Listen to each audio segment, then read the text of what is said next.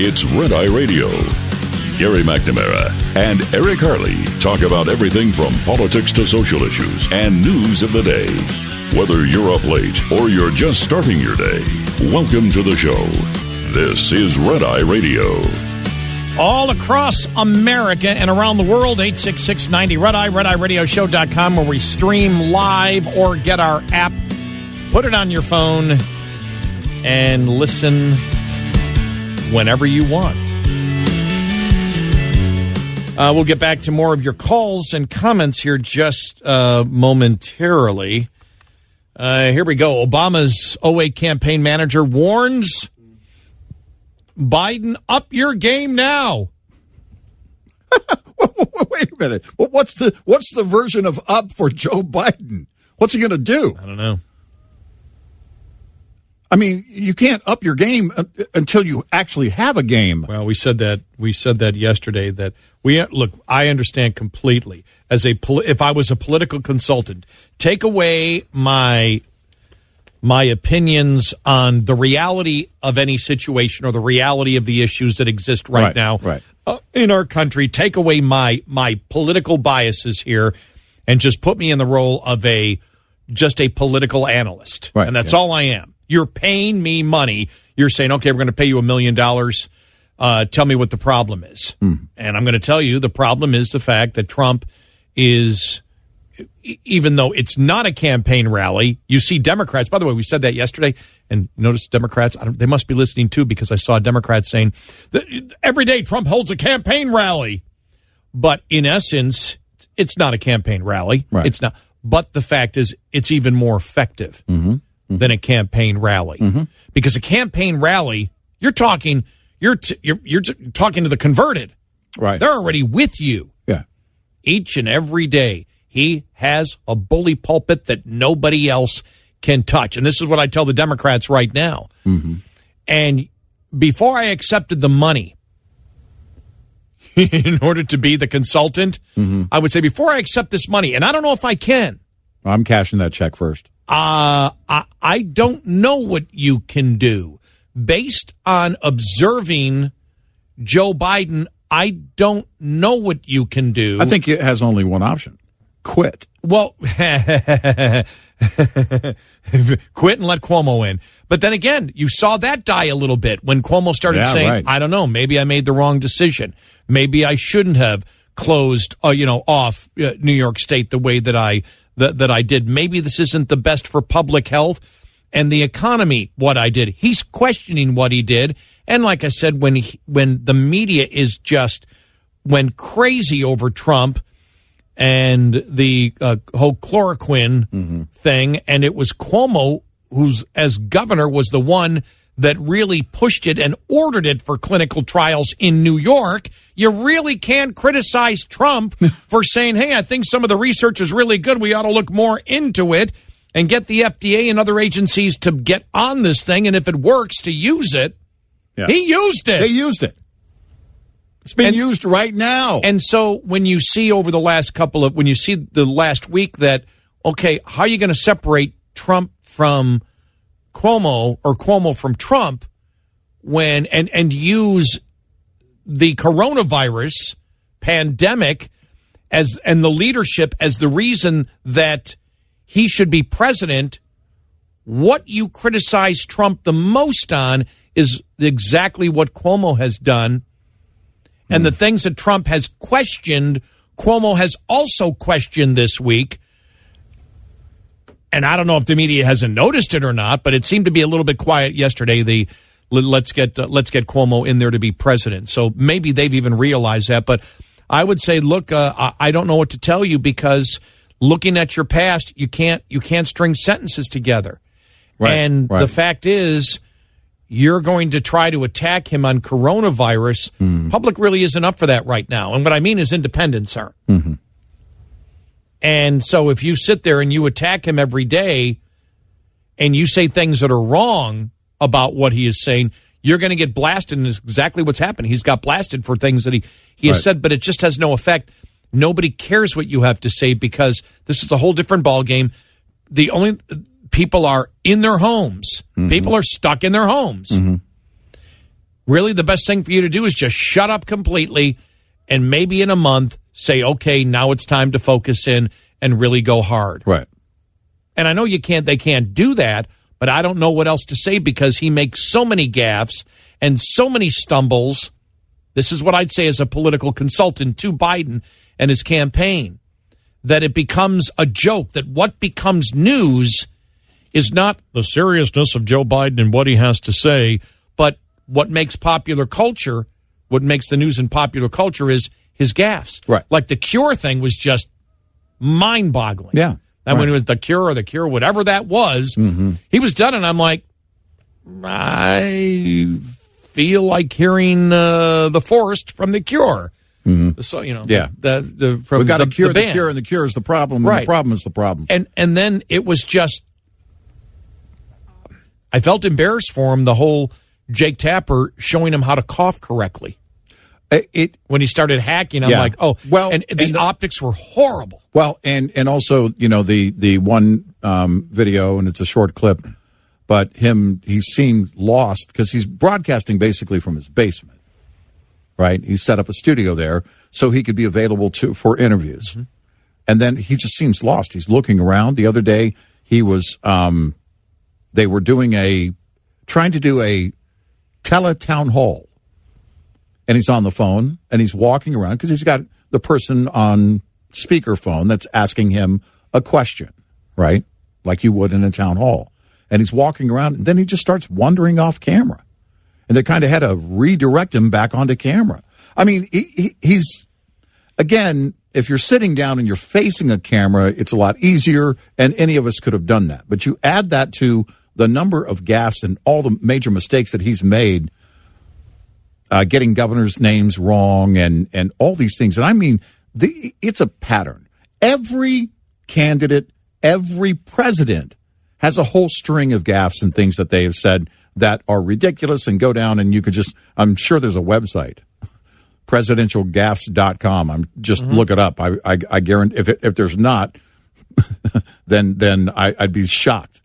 But the fact of the matter is, this goes beyond that because he seems lost. And the other thing is, if I was just a political consultant being paid for Democrats, I would tell them, and tell me if this sounds familiar, I would tell them, you need to go to all the media that supports you and tell them to stop with the coverage of the press conferences of the president because it's killing you. Yes. And it's killing the Democrats' chance in November because they are extremely effective, and the media is becoming an embarrassment. Yeah, right. And Trump is going to be viewed as a victim of the media. The Gallup poll has showed it. You need to stop the coverage of it. Right. In fact, you need to stop the coverage on the networks of covering the president on this. You just need to, if you have to go to just the people, you keep the president off completely, and you just go to short audio cuts. You tell the media just to go to short audio cuts of Dr. Fauci. You take the audio cuts of Dr. Fauci as if the president isn't even a part of those press conferences. Right, ignore him. That's what if I was a political consultant and your only goal is to get the Democrats to win because they are extremely effective and they are hurting your campaign. And so, it's impossible to do that. You can't do it because the media isn't going to stop challenging Trump and making up stuff about him and throwing those just ridiculous questions at him. By the way, have you seen this now? Who was it? Oh, who was it was it Biden's campaign manager or somebody else? That the media is doing a horrible job asking Trump questions and letting him get away with too much. Right. They're actually going after the media too. Yeah. Democrat establishments actually going after the media saying, you're not asking the right questions. You're letting him get away with stuff. And it's just, I mean, it's wonderful. Look, this whole thing isn't wonderful at all, but the politics of it is absolutely wonderful, watching these people just, trying to tread water and they can't. Well, they can't. And this is the problem, that they can't help themselves. They've been in this mode for a long, long time. And we asked the question a number of times over the years, but especially since Trump has been president. How do you reverse that mindset? You can't. You can't. This is ingrained in who they are. This has been going on The conditioning of these activists has been going on. The indoctrination has been going on for ages, for generations. There's no way to change it. It's who they are at their core. And so the fact that they've done this, and we said this, and we said it, and it was funny because we read parts of Molly Hemingway's column, the Fox News contributor and editor of The Federalist. We read part of her column, and after I read it, after off there, I looked at you and I said, so, and you went, those are all the points we made yesterday. Yeah, and I exactly. Went, it was like she was listening to the show and just writing it down. We're not accusing her of doing it. I am. We're not accusing Molly of plagiarizing the show now. I want to make that clear. She's really not that smart. She just gets all her stuff from us. Yeah, right. Yeah, she doesn't have the intellectual capability to do it on her own. Exactly. Yeah, we're kidding. Right. I think that is fake news, right there. That is fake news. But it's so obvious. It's so obvious that that the advice that I would give to the campaign, you even need to cut back further. You need to not have Trump at all. You need to ignore Trump. This is the thing because it's the media's pulling back out of these press conferences because they know it is killing the Democrats' chances of winning in November, and it's making Trump look great, and his numbers are going through. Come on, we all know that. They would love. You don't think that they would love if his numbers were going in the other way? Right. And don't you think they would love to just Jim Acosta him all day long? Oh, yeah. If his approval ratings were going in the opposite way for coronavirus, we all know they would. Did you see the video of the cat laying there very calmly?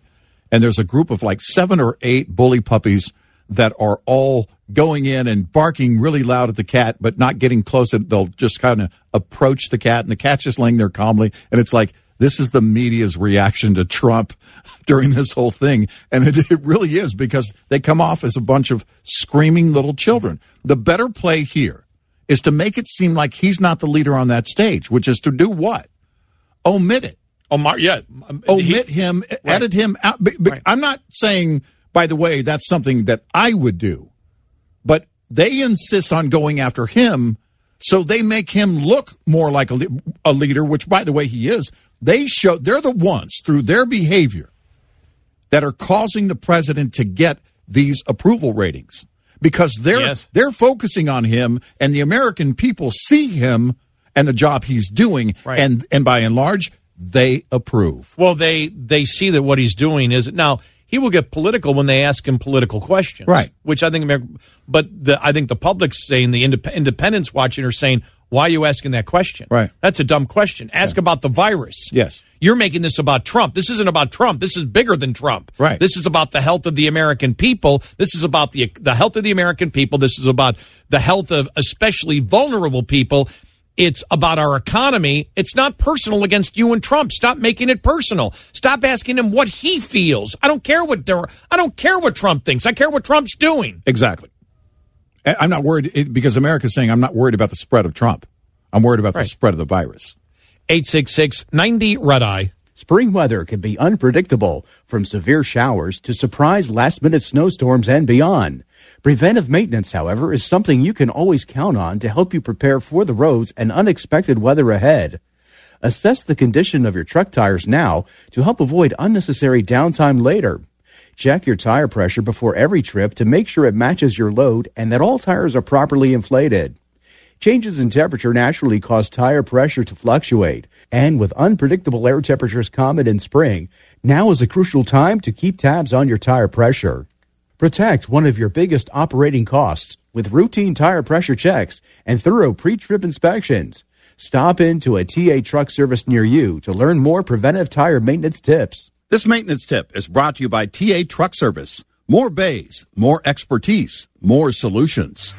Get in touch with Red Eye Radio, toll free at 866-90-RED-EYE.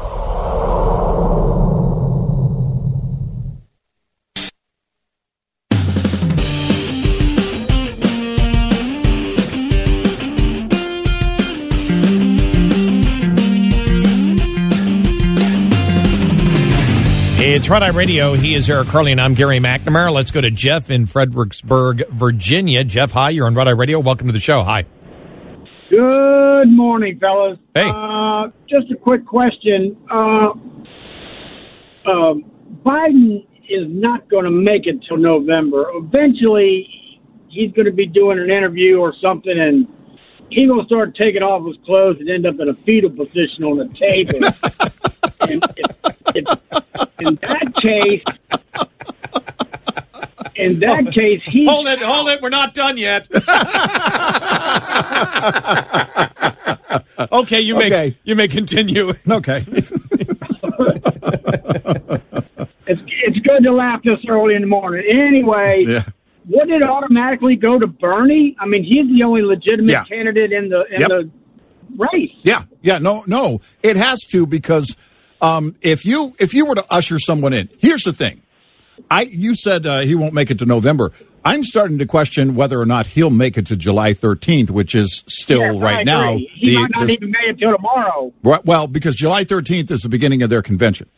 And the point being is that, however they're going to handle the rest of their primaries, I don't know what happens here, because as Gary pointed out, I think it was yesterday or the day before, you've got to wipe the entire slate is clean. In fact, every state up until now, while it technically matters, is different in terms of where we go from here. But that's why I might not agree with you. Cuomo could be in the mix because everything we've talked about before coronavirus doesn't matter. Well, sure. Nothing matters. And so is Bernie automatically in? I don't know. I don't know that if all of this ends, whether you would have Bernie supporters say, if Bernie wasn't automatically in, whether they would still revolt. I don't know. I think a certain portion of them would, but I don't know if the same portion would have 3 weeks ago. Right. I think the core would. I think they're really going to revolt. I think Bernie's people are going to go nuts if Joe Biden falls down the steps or something. Well, they don't put Bernie in. Well, here's the difference, because once we become, let's just say that this, were to happen a couple, 2-3 weeks, and we're coming out of this, and people are going back to work, and then they start focusing on the primaries again, right? And then all of a sudden, Biden is faltering in the polls, and he's not performing, and then all of a sudden you get to a brokered convention. You've got a guy to usher in the governor of New York while people are making it a wish list. You've got a guy who was never on the ballot in any state. You could usher in Hillary Clinton. You could usher in a number of people. Heck, Mike Bloomberg could pull a Ross Perot and come back in like Ross Perot did back in the day, right? And jump back in and then say, seriously, because that would kind of be the bidding process on those superdelegates if we got to a brokered convention. Either way, there's not going to be a single candidate on the Democrat side that's going to beat Trump. You're absolutely right. Now wait though. You got to give us. You got to wait 2 months before you make that definitive opinion, because even though the country likes what he's doing right now, we have not yet gone through all the economic damage that will be caused over the next 2 months. Sure, that's an effect. Now, he may still be perceived as a leader, but the Democrats are going to have ammunition that they didn't have before. And people might say, yeah, okay, he came through as quite a leader, but because I don't have a reading on it, because everything over the last year and a half or 2 years that set us up to pre-coronavirus or to the coronavirus is now gone. Yeah, now right. Everything is based from when coronavirus started to where we are in the economy, and so with such a short period of time, I don't have a read on where things are going yet, especially if the economy is hit really bad. If we get out of this in the next month, or we see that, okay, it's been really effective and the airlines are back and we have really escalated back quickly, and even if we are still in negative growth, the unemployment rate we can see is getting much better, that the companies are hiring quicker, that will be a key indicator. Because one of the things that there's really helped the president is the fact of the job market, right? The tight labor market. Right. There won't be a tight labor market if you've got 6, 7, 8 million people unemployed.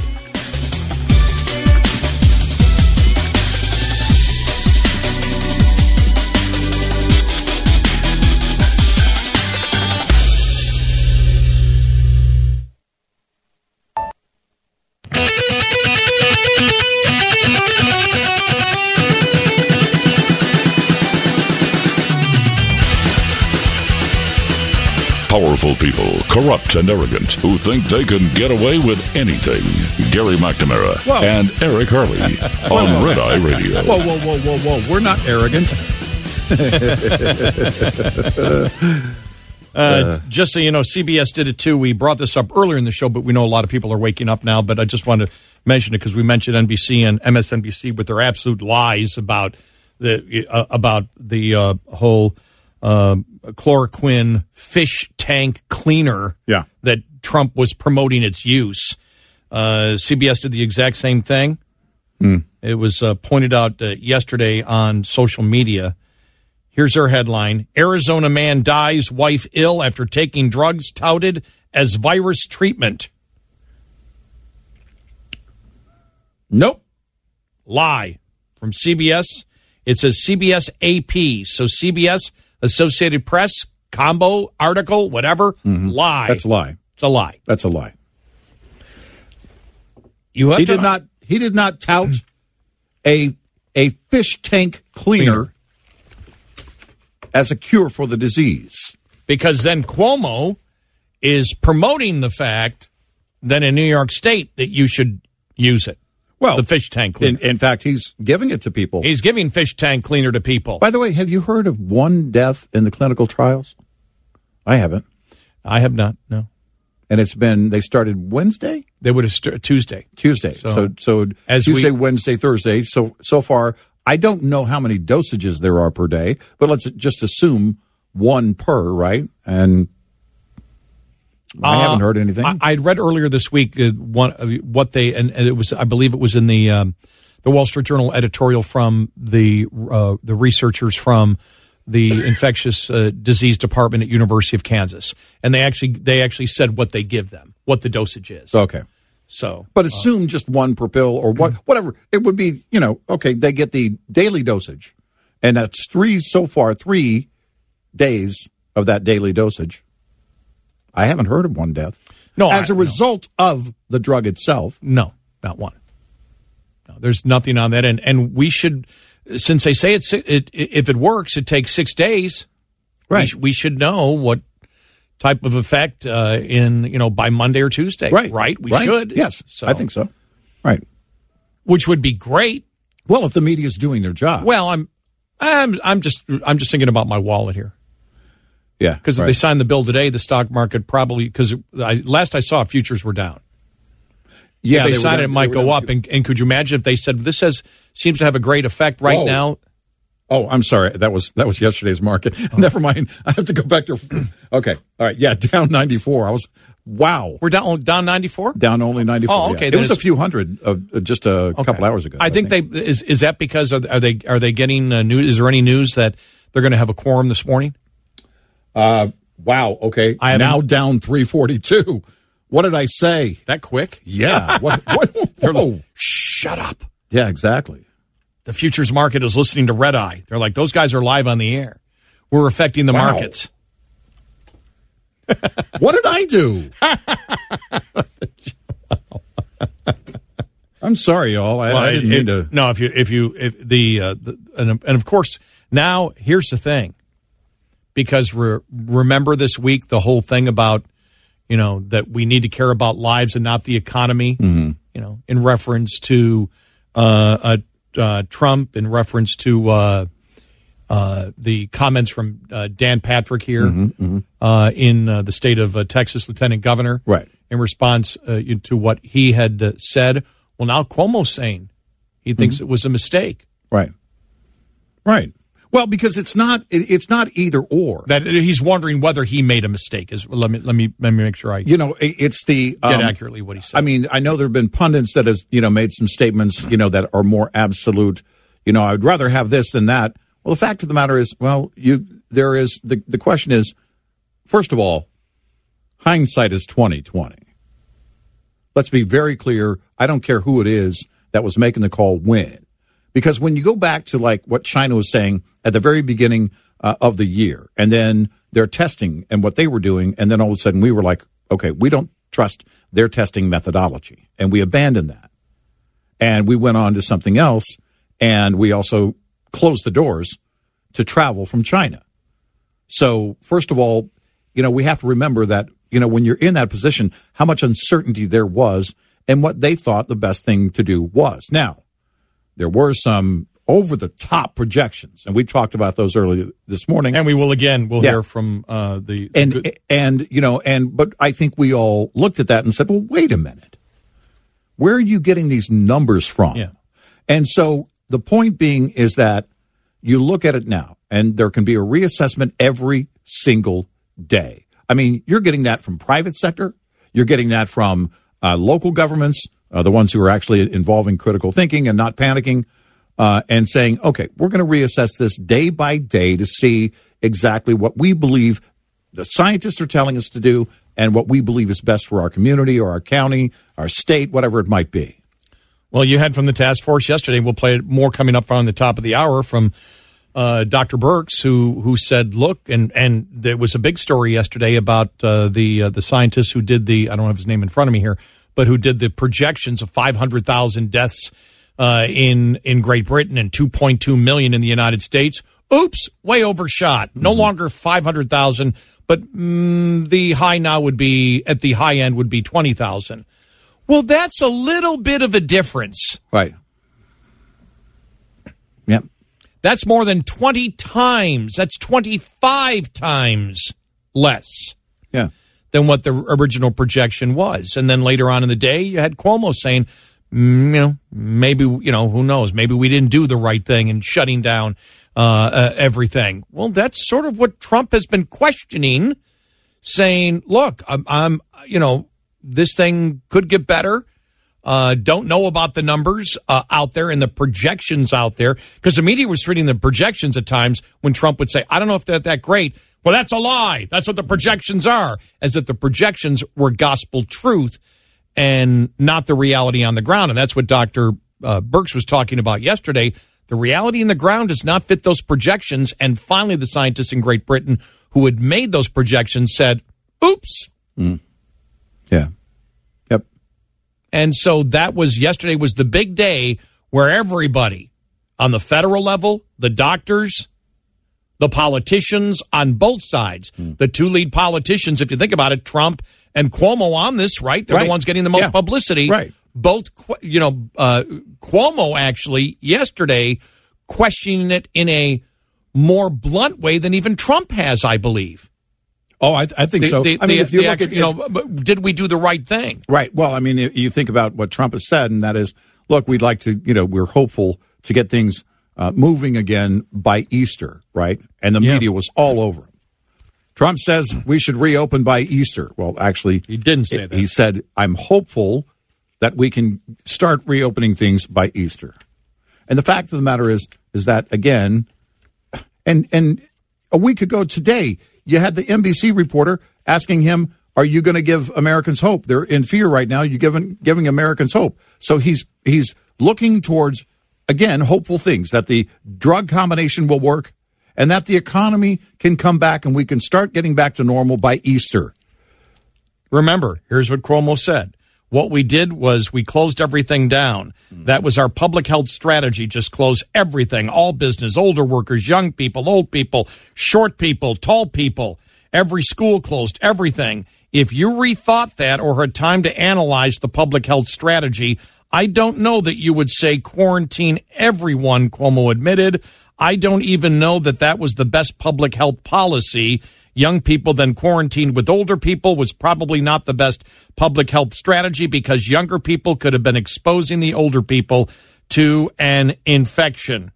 He stressed the need for public health and economic growth. We have to do both. Well, where's the anger at Cuomo? Right. Where's the articles being written about Cuomo on a national level? Where's the anger? He's promoting the same thing that Trump is promoting. Right. Are you saying that you're going to quit covering what he's saying, too? You're going to quit covering what Governor Cuomo is saying? Censor Cuomo. Censor Cuomo and say that he's lying to the American public? He's telling lies and it could cost lives? Right. That's a question for Rachel Maddow. I don't watch her show. Maybe she's already done that. But I didn't see anything on that. I would think that would make the news. Well, what he's saying is maybe things shouldn't. What Cuomo's saying is maybe things shouldn't be as closed as they are. Right. Maybe Well, when we Trump- can open some more things back up. Right? When Trump suggested maybe in 2 weeks we can look into whether we should open more things up, he was criticized. Cuomo is stating that right now he believes that the strategy that we may have implemented is the wrong strategy. Right. You can make the case he's actually going to a stronger position of opening up the economy right now than Trump. Mm-hmm. Where's the criticism of Cuomo? Right. Where's the left going bonkers? Not happening. Nope. There you go. There you go.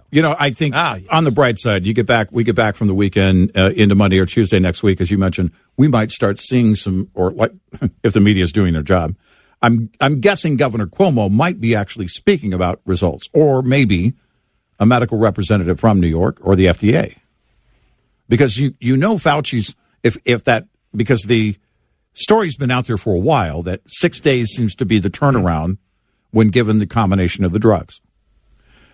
If that is the case, then on day 6, during that press conference, or at some point during a TV interview, Fauci's likely to be asked that question. What do you know about New York? And are they seeing some positive results? Let me ask you this question here. This is just a question, and in the question I may be making a statement.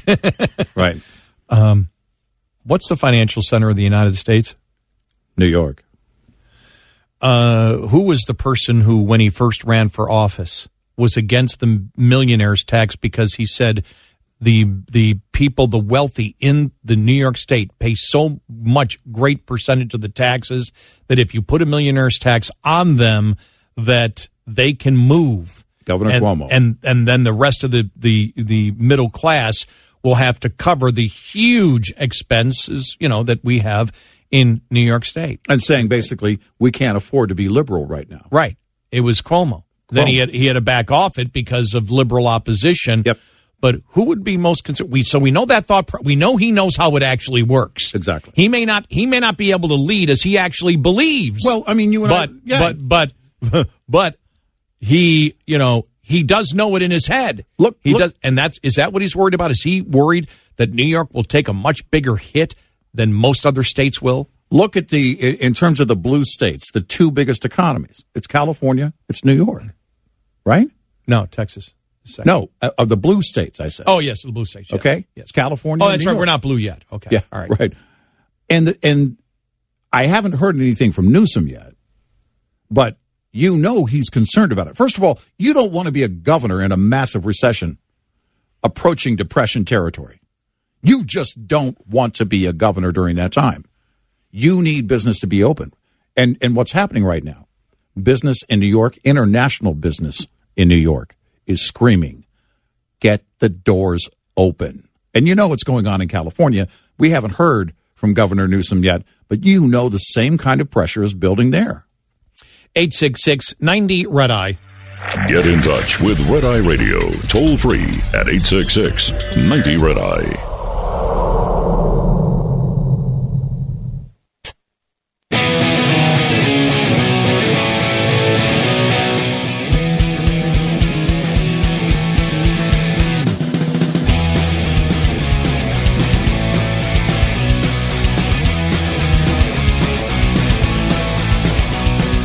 It's Red Eye Radio. He is Eric Carly, and I'm Gary McNamara, 866-90-RED-EYE. So when you look at this week, by the time we got to Thursday of this week, it was really, when you think about it, because Cuomo has been viewed by Americans because of the situation in New York as one of the leaders of this in New York, and so has Trump. And both basically agree that, when should we be reopening the economy? Would that be an accurate statement? Yeah. And Cuomo to the point of wondering whether he did the right thing in New York State and whether more of the economy should be open right now. Exactly. If Trump said that, because remember, Trump was just saying that it should be, I'd like to see it open by Easter, and he was just eviscerated for that. Yeah. Right. Well, and again, it's This is the media world that we live in. The problem for the media is fewer people live in their world anymore. They used to get away with that. I mean, it was, months ago that you started seeing a drop in the ratings for liberal cable news channels. Why was that? I mean, NBC, I think MSNBC showed some growth. But that was probably because all the far left liberals who were looking for impeachment and everything else to work to get rid of Trump were probably tuning in during that time, which is expected. But many people were tuning out. And now you see, in the face of a crisis, of a pandemic, people supporting the president and not supporting the media as much as they did before.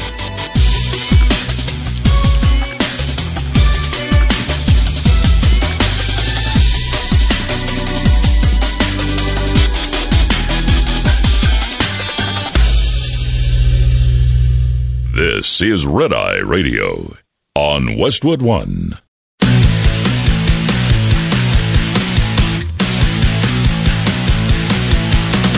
Now it's Red Eye Radio. Gary McNamara and Eric Harley talk about everything from politics to social issues and news of the day. Whether you're up late or just starting your day, welcome to the show. From the Pilot Flying J Studios, this is Red Eye Radio. All across America and around the world, 866-90 Red Eye. He is Eric Harley and I'm Gary McNamara. Good morning. Welcome to the Friday show. In the news today, well, first off, and we'll talk about this in just a little bit, it looks like they probably, because they were trying to get the quorum in case Representative Massey does not vote for the voice vote, but they're looking to see if they can get a quorum and have the vote sometime today on it, which then I believe the president would sign it. If not, you get the vote tomorrow. We'll get to that here in a little bit. But on the coronavirus itself, I think it was an important day. Yesterday, you and I have talked about it, Governor Cuomo coming out and questioning whether he did the right thing, whether closing down and shutting down everything was actually the right thing to do. He was questioning whether it was or not and said, if we would have looked at it or had more time, maybe we would have done it in a different way. In essence, making the point, should more of the economy actually be open now and saying, look, we've got to do both. We've got to fight the coronavirus, but we've got to keep the economy going. You and I, again, when we analyzed that, said, that sounds very much like what the president has been stating all along. That has to be our goal. Meanwhile, you had the scientist in the UK who came up with those predictions of 500,000 deaths in Great Britain and 2.2 million in the United States, which a lot of counties and states based what they did on, and it has been questioned. Wait a minute, are these models accurate? Well, that could be possibly be the worst that we could get to. Well, now he's revised and said, "Oops, I was about 25 times off on my calculations," because he went from 500,000 deaths in Great Britain now down to 20,000. Mm-hmm. Well, Dr. Deborah Birx, White House coronavirus response coordinator, talked about this yesterday, and I'm going to play this audio cut's a couple minutes long, but it's important that we play all of it, and then we'll go over it after the audio. Significant symptoms, because remember, you had to have a fever and symptoms to get tested at this point. So still 86% are negative. These are really important facts for the American people. I'm sure many of you saw the recent report out of the UK about them adjusting completely their needs. This is really quite important. If you remember, that was the report that said there would be 500,000 deaths in the UK and 2.2 million deaths in the United States. They've adjusted that number in the UK to 20,000. So 500,000 to 20,000. We're looking into this in great detail to understand that adjustment. I'm going to say something that's a little bit complicated, but I'm going to try to do it in a way that we can all understand it together. In the model, either you have to have a large group of people who are asymptomatic, who've never presented for any test, in order to have the kind of numbers that were predicted. To get to 60 million people infected, or 6 million people infected, you have to have a large group of asymptomatics, because in no country to date have we seen an attack rate over 1 in 1,000. So either we're only measuring the tip of the iceberg of the symptomatic cases, and underneath it are a large group of people. So we're working very hard to get that antibody test, because that's a good way to figure out who are all these people under here and do they exist. Or we have the transmission completely wrong. So these are the things we're looking at, because the predictions of the models don't match the reality on the ground in either China, South Korea, or Italy. We are about 5 times the size of Italy. So if we were Italy and you did all those divisions, Italy should have close to 400,000 deaths. They're not close to achieving that. So these are the kinds of things we're trying to understand. Models are models. We're adapting now to the reality. There's enough data now of the real experience with the coronavirus on the ground to really make these predictions much more sound. So when people start talking about 20% of a population getting infected, it's very scary. But we don't have data that matches that based on the experience. And then finally, the situation about ventilators.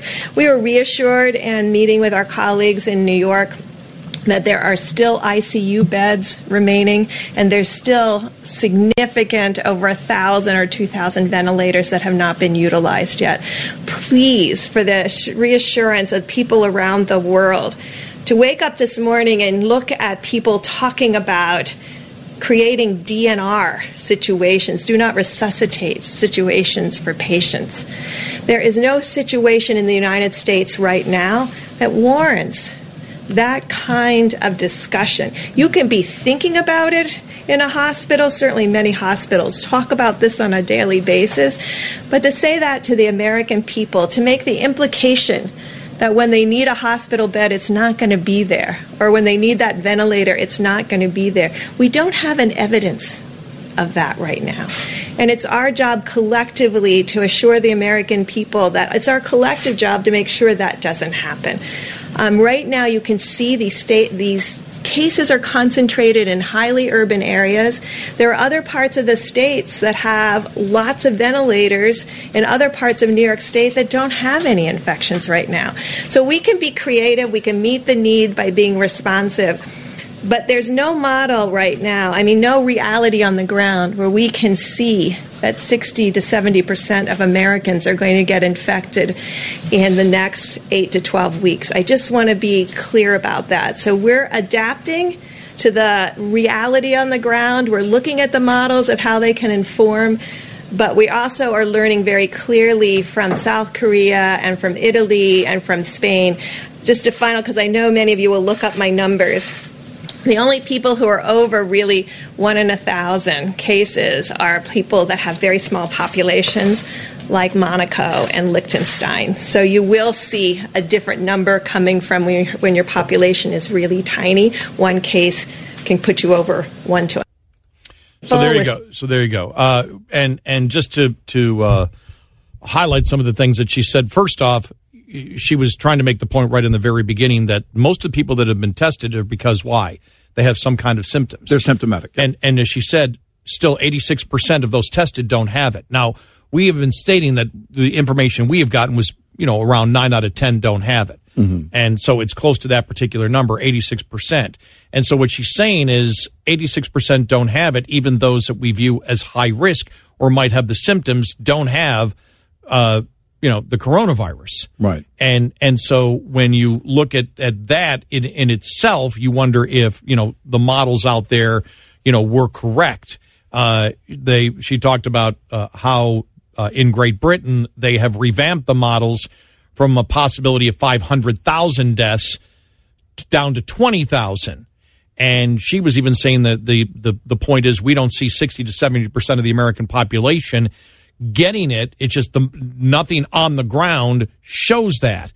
She was even saying that 20%, she doesn't see that figure. No. That the 20% figure, she doesn't even see. And what she was talking about in the middle, and even yesterday, I just said, look, here's what they're saying. I'd explain it, but I don't know if I can explain it correctly because of the medical terms involved in it. But she actually did. And what I got out of it, to simplify it here, because that's what I was having a problem with yesterday, trying to simplify it. Because one thing we like to do is take something and break it down where it's extremely simple so that the idiots overnight can understand it. And then we know... We're the idiots overnight, by the way, not our listeners. For anybody who's new to the show. Yes, we're the idiots overnight, just so you know. So that the two idiots... I should have said the two idiots overnight. Yeah, right. So the two idiots overnight understand it, then we can relate it to you, and clearly you will all understand it. We're the original COVIDiots.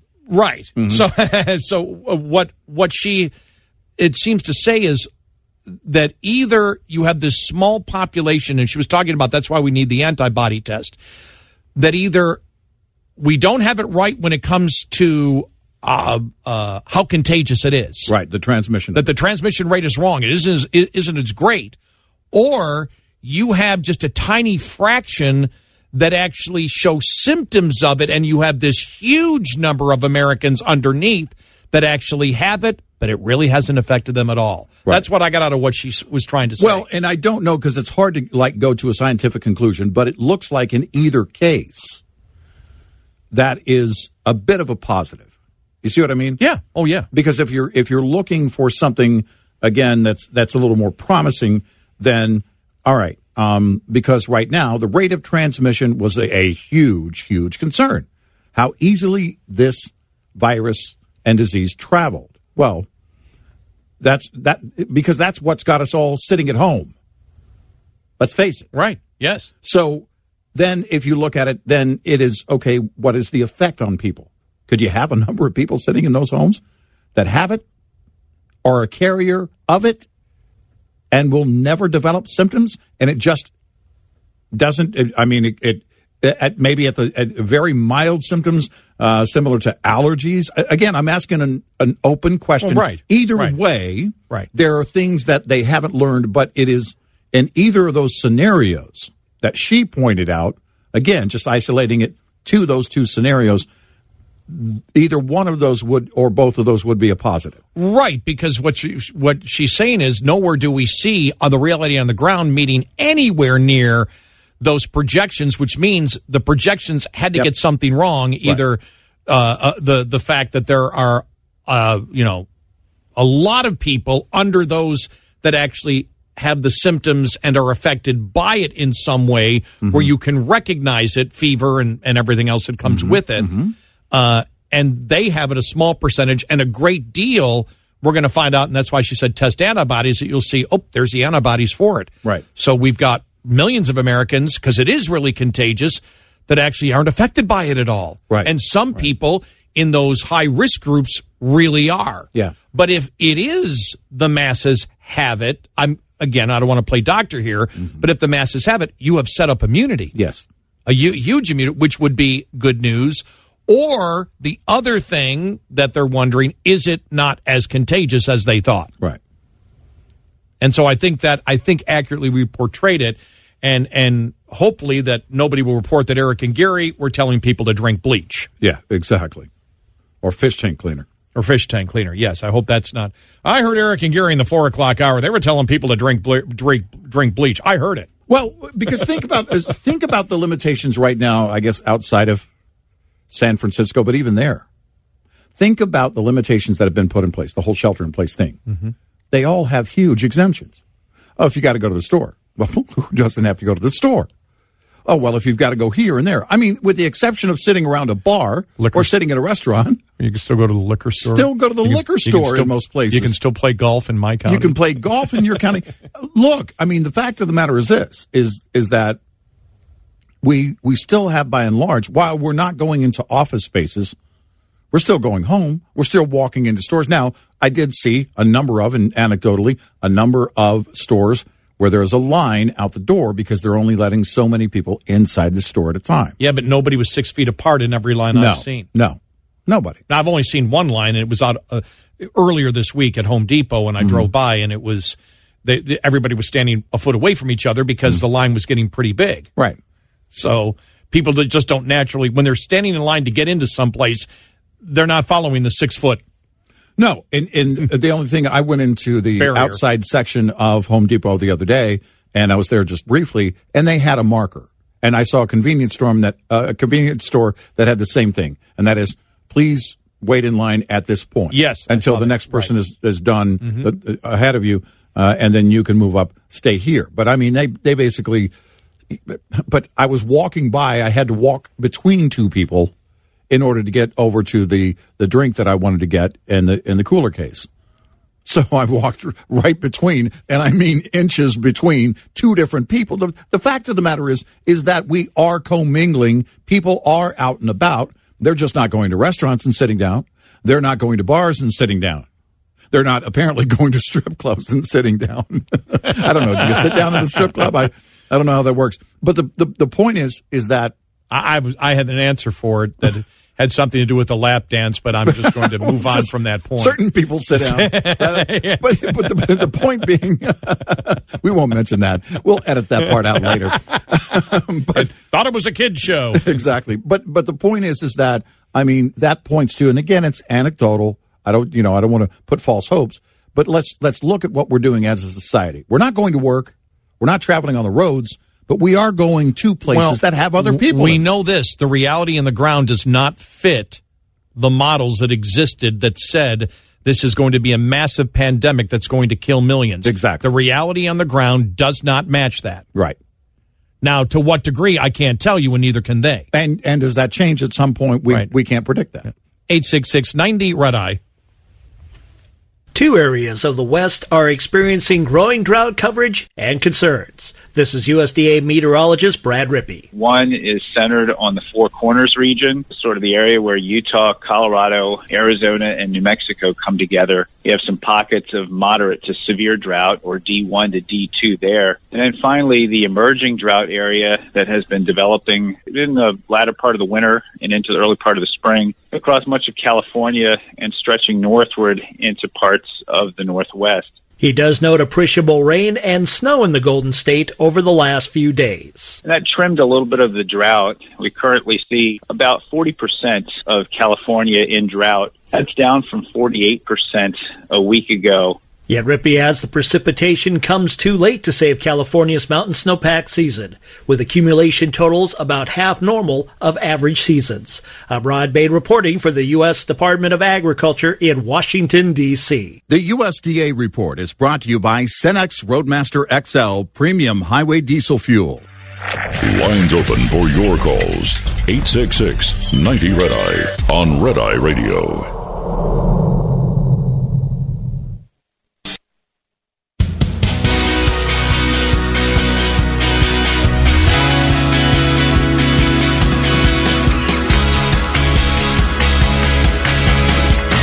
It's Red Eye Radio. He is Eric Carly, and I'm Gary McNamara, 866-90-RED-EYE. I want to thank Democrats and Republicans in the Senate for unanimously passing the largest financial relief package in American history, 96-0. And I have to say it's the largest by far. And I'm profoundly grateful that both parties came together to provide relief for American workers and families in this hour of need. Now, we have the majority of you are going to be getting it, because the majority of America will be getting the $1,200 per adult in the family and the $500 per child. We will tell you the absolute best news you could possibly hear on that coming up following the bottom of the hour. Yeah. Right. It's what we started. It was such important news. Everything else was moved to the backstage. Yes. To start the show out. It was the number one thing that we started the show out with. Yes. Right. And it's actually something that people have called us on probably 4 to 5 times this week. We've got a ton of email on it also. Well, we actually had one caller, I'm not going to take it unless. Right. Well, you got the unless, if that's a clue. Right. But I'll figure I'd tease you just a little bit on that. Here's your forecast. Some potential icing, possibly snow in areas of South Dakota and Nebraska. You'll want to watch it as you proceed westward from Sioux Falls on I-90 or westward on I-80 out of Lincoln, Nebraska. Should be clear to the west of I-29, at least for the next few hours, but we do begin to pick up that rain-snow area in that region coming off the Colorado Rockies. Now, as we get into the Midwest, things change over to rain, and that area will become more widespread. For the overnight and early morning hours, we'll see rain chances extend from Pittsburgh into Columbus, Ohio, Indianapolis, Indiana, and over into central Illinois. As the day progresses, though, that area becomes more widespread to include not only those areas, but back toward the west, portions of Iowa, Missouri, and Kansas. I-10 is clear from California to Florida. Your national forecast from Red Eye Radio, I'm meteorologist John Trout.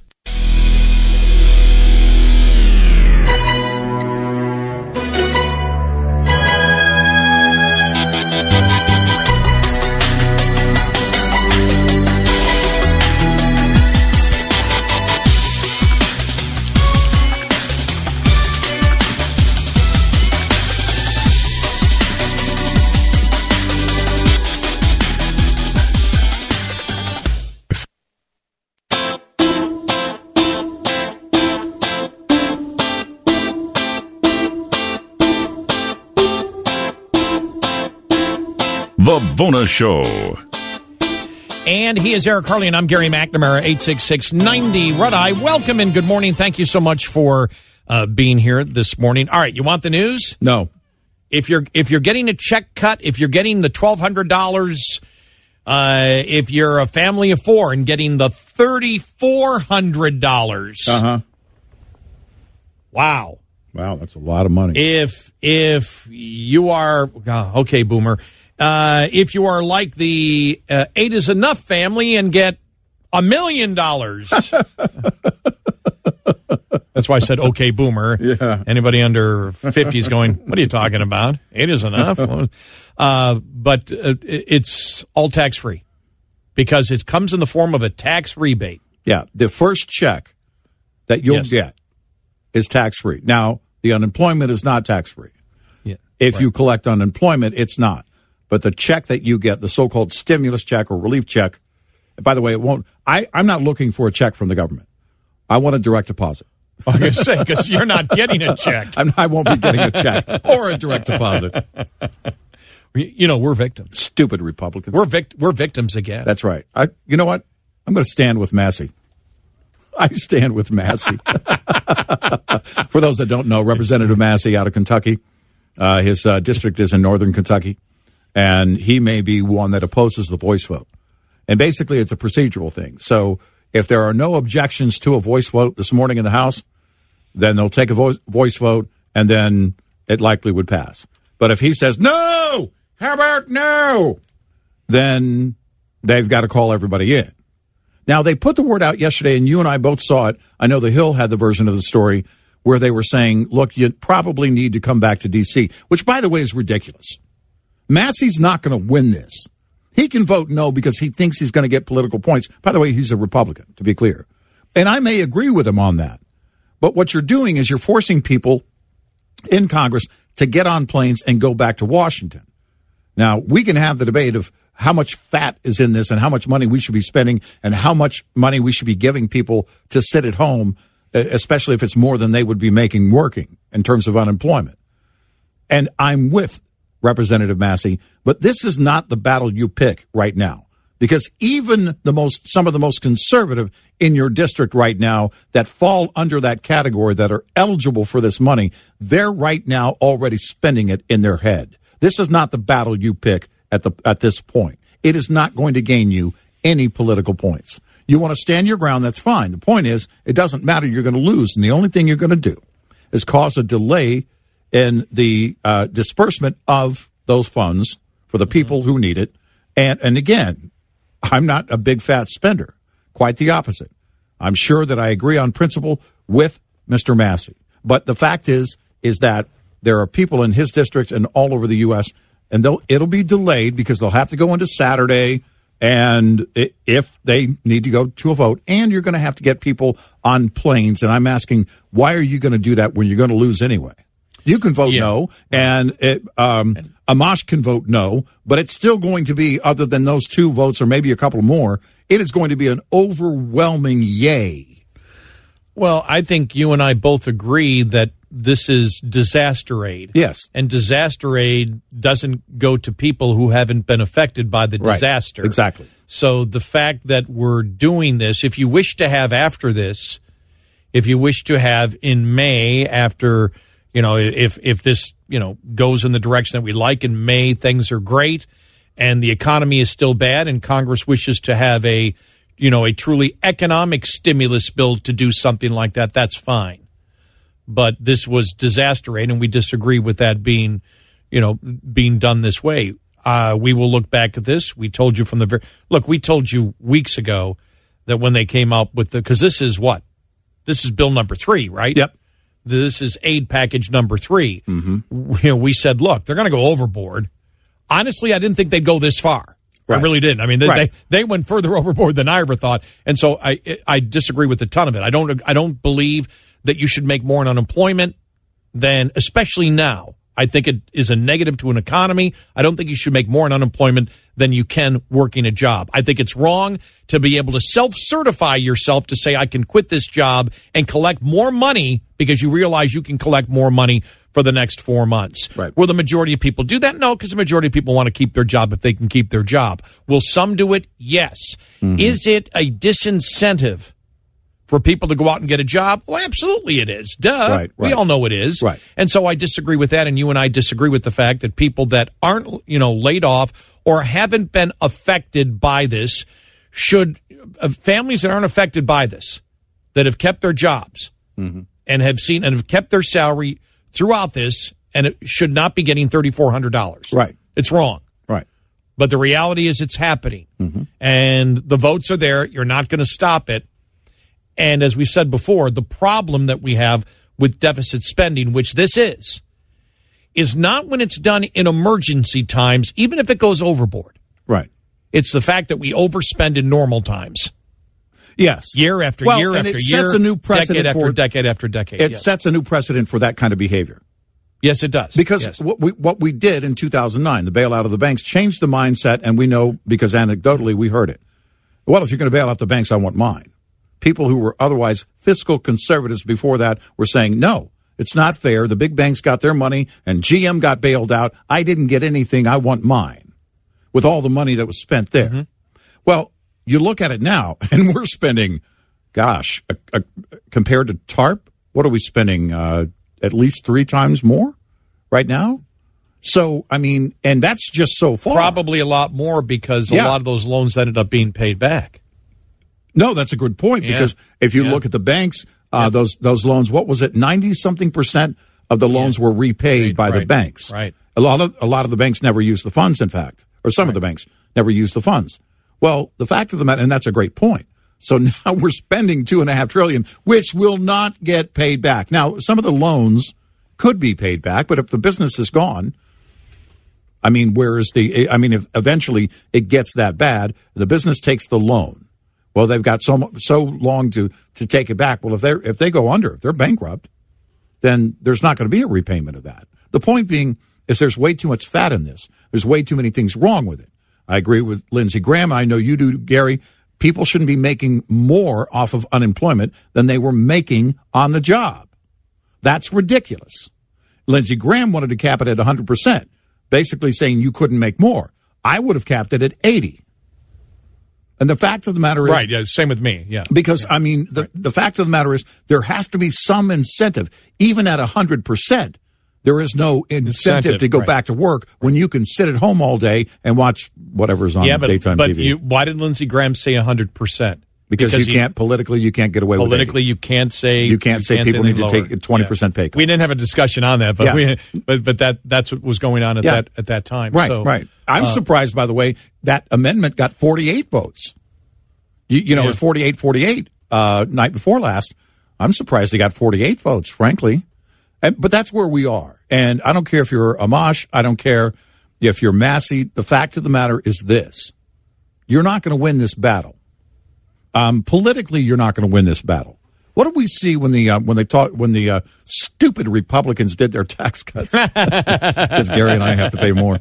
But very quickly here, before you make your point, because I think it's important, because we had talked about it before, because people have said, you guys had to pay more taxes, and it was just some business things that we're involved in that actually have helped Eric and I make more money. And these business things that we're in, these deductions we were able to take, helped us in our business ventures make more money, which means we paid taxes at a higher rate because of those deductions. Right. We actually paid more in tax dollars because the deduction exists than if the deduction did not exist, because of how it was able to accelerate the amount of money that we made. That's why we were against it. We weren't against. Yeah, that was the idea behind that, right. And which, by the way, was a deduction that a lot of people got in their business. Right, and so was the point, that you don't take away a deduction which encourages the making of a lot more money that will be paid at a higher rate, because removing that deduction means there will be less money to the Treasury, not actually more, right. And you can have a win-win on both sides. That was always our objection. Our objection was not, we had a lot of fun with it, because overall the tax plan we agreed with. Right. We have a lot of fun because we're playing the whole jealousy thing. You got your tax cut and I didn't. And we had to pay more in taxes. It wasn't even, we had to pay, so we're having fun with that. But the reality is, we don't like tax policy that punishes making more money, discourages that growth, discourages the creation of wealth. Right. That's what we don't like. Right. And so that's why people know why we objected to it. So yeah. And so when that was going on, they were talking about limiting those deductions and everything else. And again, you get to a point where you have to pick and choose your battles. Right. You look at the SALT tax. The state and local tax, and we said, okay, there were a lot of conservatives around the nation going, yeah, because we don't want, in the blue states, they get a much greater deduction because of their laws on the state level, right? Well, then you started seeing some pushback in red areas of blue states and also red areas of red states, because it turned out that where they set that cap, oh, wait a minute, that affects me too. The point being is that to Representative Massey or anybody else, or Amash, you may say that you're against this, but people act in their own self-interest. You may think it's a political win, and I may applaud you on the idea of standing your ground. That's great and wonderful, but you're not going to win it. It is not there. This is not winnable for you in that position, either politically or procedurally when it comes to the vote. And so it will either pass today or tomorrow. Yeah. Now, right. I haven't seen. I just scanned the headlines, and I didn't see where anybody said that they had a quorum yet. That they knew that they had a quorum. No, I didn't check thehill.com, and sometimes they will know though. They'll be one of the first to know. But that's if they have a quorum, it will pass today. Right. I believe. I don't see it not passing. Right. Let me just quickly check here. No, not an update from thehill.com, and normally they'd update something like that. Just House leadership advises members to return to D.C. as Massey weighs roll call vote on the stimulus package. And what's really ticking off members of Congress is you're making them go out in the public and get on a plane, and they don't want to do it. Right. It's like you're exposing us now. You're exposing members of Congress to possibly getting the coronavirus when you don't need to do that, because you're not going to win this anyway, so why are you doing it? And I guess that's probably the biggest problem I have with it. You're calling people back to go through airports and to have to travel, and it's very unnecessary, just so you can get political points, which, by the way, I don't believe you're going to get. No. 866-90-RED-EYE. What's the difference between standard number 2 diesel and premium fuel? Ron Jessen is Director of Product Management for Cenex, the makers of Cenex Roadmaster XL Premium Diesel Fuel, and he fills us in. You may want to consider the total operational cost behind the price of the pump. If you look at the cost for replacement and you look at the cost of ongoing maintenance, unfortunately, those costs haven't gone down. They've actually continued to increase. But switching to a premium diesel fuel can really result in some large operational savings with the fuel economy and reducing the equipment repair costs. Our fleet owners, if you want to consider trying a premium diesel fuel in the past, or if you have considered it in the past, now is really the time to take advantage of that with the lower diesel fuel prices to try out that premium diesel fuel. There are more than 1,450 Cenex locations in 19 states across the Midwest and Pacific Northwest. Visit Cenex.com to find a Cenex location and learn more. This report is a service of Shell Rotella. We'll be right back with more Red Eye Radio with Eric Harley and Gary McNamara.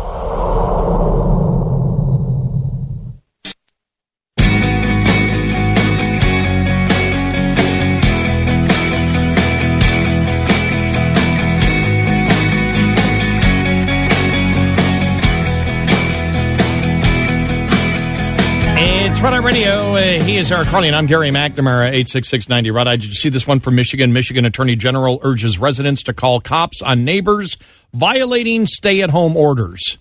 Okay. All right. Michigan Attorney General Dana Nessel is asking residents to tattle on their neighbors if they believe they are violating the governor's stay-at-home order. Well, here's the question, though. Wait a minute, can you make the Nazi reference to that one? Can you not go to the grocery store? Exactly. Can you not go to the grocery store under the governor's order? Yeah, because you could. It bans travel for travel and work except for essential reasons. Right. Which means also going to the grocery store. Food or takeout food if it's available still in that state. I'm guessing it is, or groceries. So your neighbor calls. I saw him getting in his car. The police show up. They pull you over. Hey, where are you going?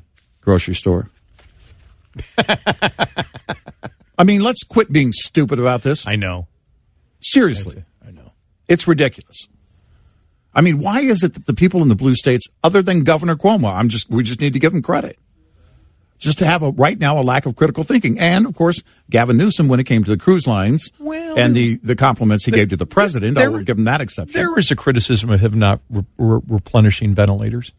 And spending $1 billion for the Tesla plant, the solar power plant. There was some criticism there that you're blaming Trump to Cuomo. To Cuomo. Oh, sure, but other than that, what he's enacted right now, and he's talking about opening everything up again already before Trump was. I think that's something you can applaud.